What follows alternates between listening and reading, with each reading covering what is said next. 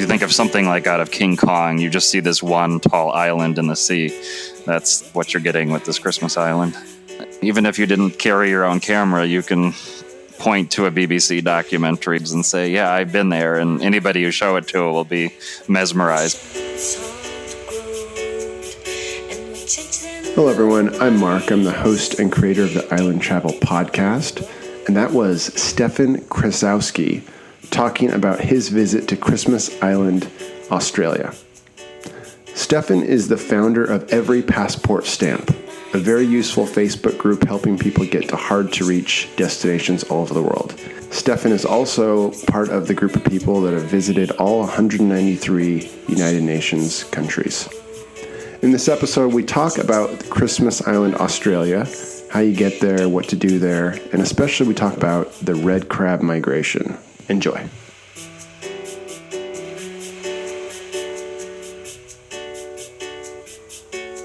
You've done all the countries in the world, right? Mm-hmm. And if people want to get in touch with you and learn more about what you do, how do they do that?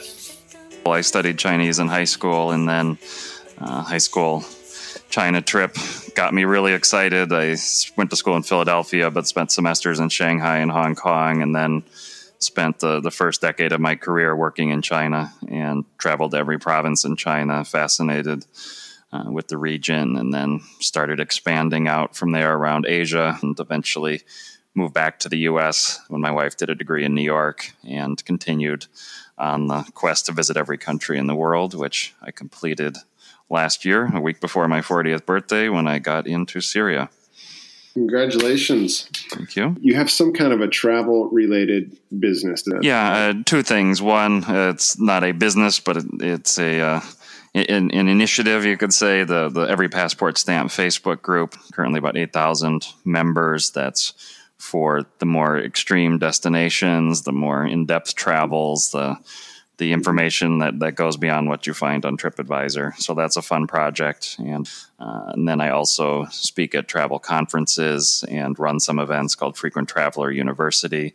It's around teaching travelers how to use, earn, redeem, maximize frequent flyer programs and points. And a lot of the travels I've been able to do have been using those. And Christmas Island is one of the best uses of my points ever, because I was trying to time my visit with the annual red crab migration, which is tied to the moons and the rains. Every year, Australia Parks will predict, say, 3 to 4 different sets of dates over several months late in the year of when the crabs may migrate. This trip to Christmas Island actually took 4 years of booking every possible flight for all of those dates. And then it would be something that the crabs would migrate over Christmas Day, and I can't escape from family commitments and have a family to return to, and finally on the 4th year, the dates all worked out. I was able to finally have the trip during the big migration.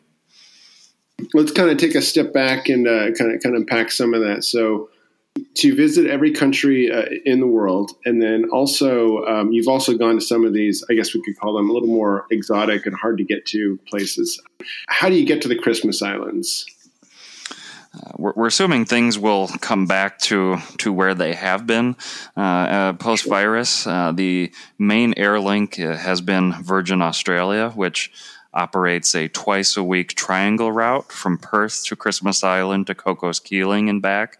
These two territories are often visited in conjunction, although they're in almost every way very separate. And the mention of Perth, geographically, Christmas Island is actually closer to Indonesia and to Malaysia than it is to Australia.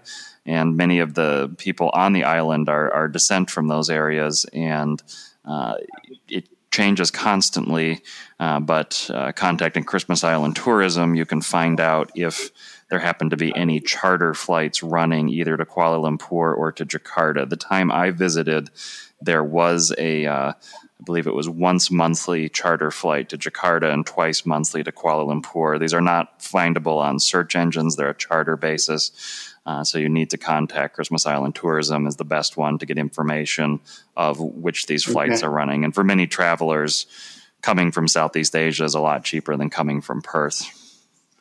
Okay, so it's roughly speaking about 1,000 miles northwest of Australia, but maybe only a few hundred miles south of the main island of Indonesia, Java. Yep. Okay, and then how much do those charter flights, or I guess how much does that flight cost, that triangle flight that goes from Perth up into the Christmas Island and then over to Cocos? How much does that cost, and how much are those charter flights roughly? The charters were more standard. I think they were typically like 800 US round trip. The Virgin Australia fares could vary a bit. The flight between Christmas and Cocos would typically be about $200 to $250 US dollars, and the flights from the mainland in the $600 to $700. Either round trip in the off season, and then if it's near holiday seasons, and that's where the red crab migration gets tough because a lot of it potentially happens around the Christmas and New Year's holidays. The airfares can quickly go over $1,000, almost $2,000. One of the main things to see that draws people in is this crab migration, and that's what you were trying to schedule to see, right? Mm-hmm. Yep. And it's the red crabs, and it's one of these great natural experiences of the world. These millions. There's a whole different setting. Australia National Parks and Christmas Island tourism talk about all the different phases of it. The key thing that tourists are trying to see is the spawning, where the crabs are coming in from the sea, landing on the beaches, and then going up through the island. And many of the roads are totally closed because they're totally covered by the crabs. The beaches are just completely covered. It's this fantastic natural experience as they go up and cover the island. And when I was there, Google Earth was mapping Christmas Island. They timed it for that date. So there's a picture of me in Google Earth at Flying Fish Cove. German documentary filmmakers were there recording this phenomenon. It is an incredible natural experience to witness. So you made it into one of these documentaries that was being I don't know the documentary. That one of the poor cameramen had his head in the surf for hours one morning, just with this on his chin with the camera, and that looks like a tough life. By Google Earth, you can find me with my orange baseball hat. I think that it's just up the driveway where cars would normally park. But as I said, most of the roads are shut down during this time, and you've got even a few of the busy roads that they don't end up closing. They've built these pedestrian bridge ladders that that the crabs cross over. So it's only about maybe a couple thousand people that actually live there, right? But it's all mapped out, like all the roads you can map out. Yeah, and that was part of that project. So if you look at Google Earth, I mentioned Flying Fish Cove, which is near the town. That's one of the main sites where the crabs come to shore. And then on the east side, Ethel Beach. And I misspoke. Google Earth has me up on Ethel Beach. That's one of the busiest sites, and the locals know which ones are getting the most crab activity. It happens over several days during this period. And so the Australia Parks with Google, with local authorities, funded the Google Earth mapping of the island, and they did it specifically during the crab period. So it is a lot of fun to zoom down to Google Earth view and get a sense of these crabs all over the island. I mean, I assume there's a lot of crabs in a lot of islands in a lot of places. What's so special that so many crabs are concentrated in this one area? I don't have a great answer for that. What I will say is the red crabs are famous for the migration, but there are a number of different types of crabs, all the way up to the giant coconut crabs or robber crabs. And so, although tourist activity often focuses on this specific time of year, you can have incredible travels throughout the year. The coconut crabs, they're giant. It looks like out of a science fiction movie, and one of the things they do is eat the red crabs. I saw a news article recently of a coconut crab that stole somebody's fancy large camera equipment and took off with it and there's if you go and you stay a little bit longer on the island, for instance on the west side, there's a hiking area called the Dales, and you'll see the various there's blue crabs, there's yellow, there's all different types of crab that you can more or less see year round. They've recorded over 160 different crab species and highlight one of the flyers I have highlighted 20 different crabs, and I was able to count down and see quite a few of these. The yellow nipper, all of these different ones, especially down by the Dales, as I said, as a hiking area, you see them in great concentration. That's awesome. It's almost like maybe they should rename this Crab Island or something. I guess. Kind of it's one that it hasn't gotten the best public reputation of some years ago with the controversial asylum policy and people that were trying to seek asylum in Australia were sent to a detention center on Christmas Island, and then later when that was closed over to the Pacific country of Nauru. So that was a huge part of the economy for a while, and the detention center is there, and it actually has been repurposed.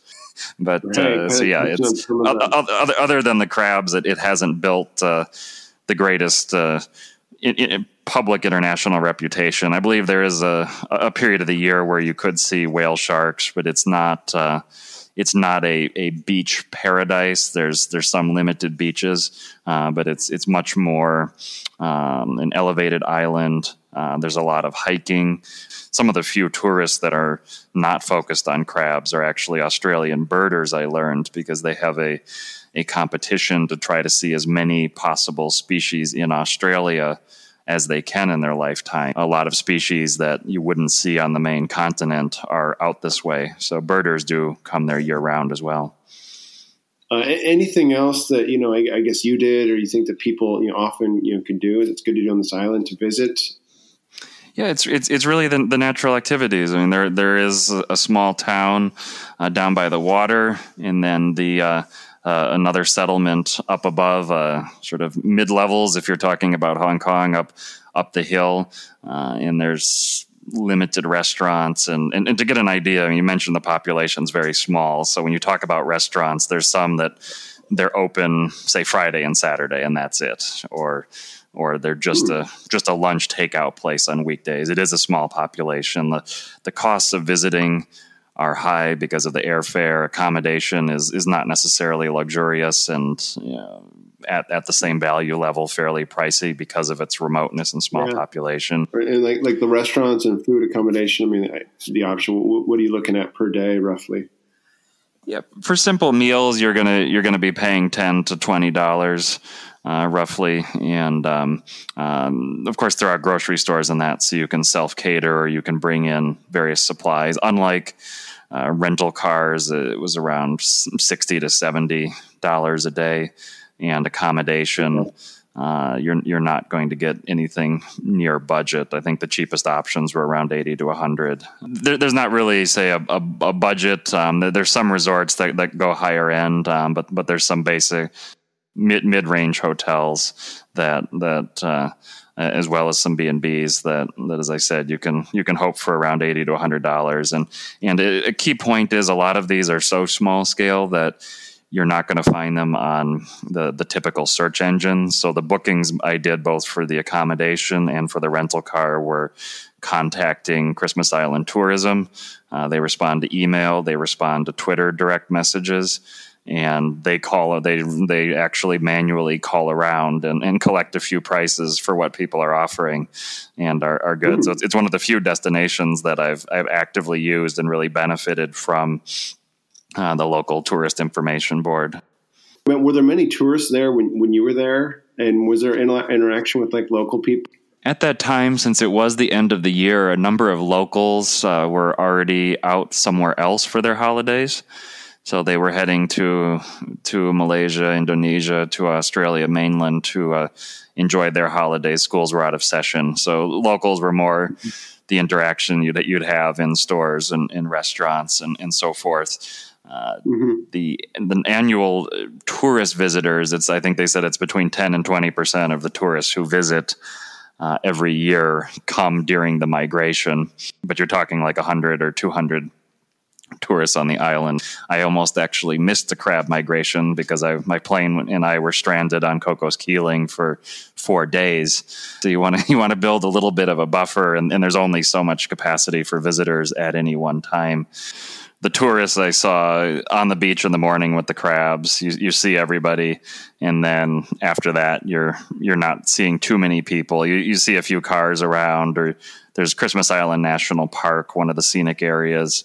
You're not talking about a long drive, like a 20-minute drive from the main town.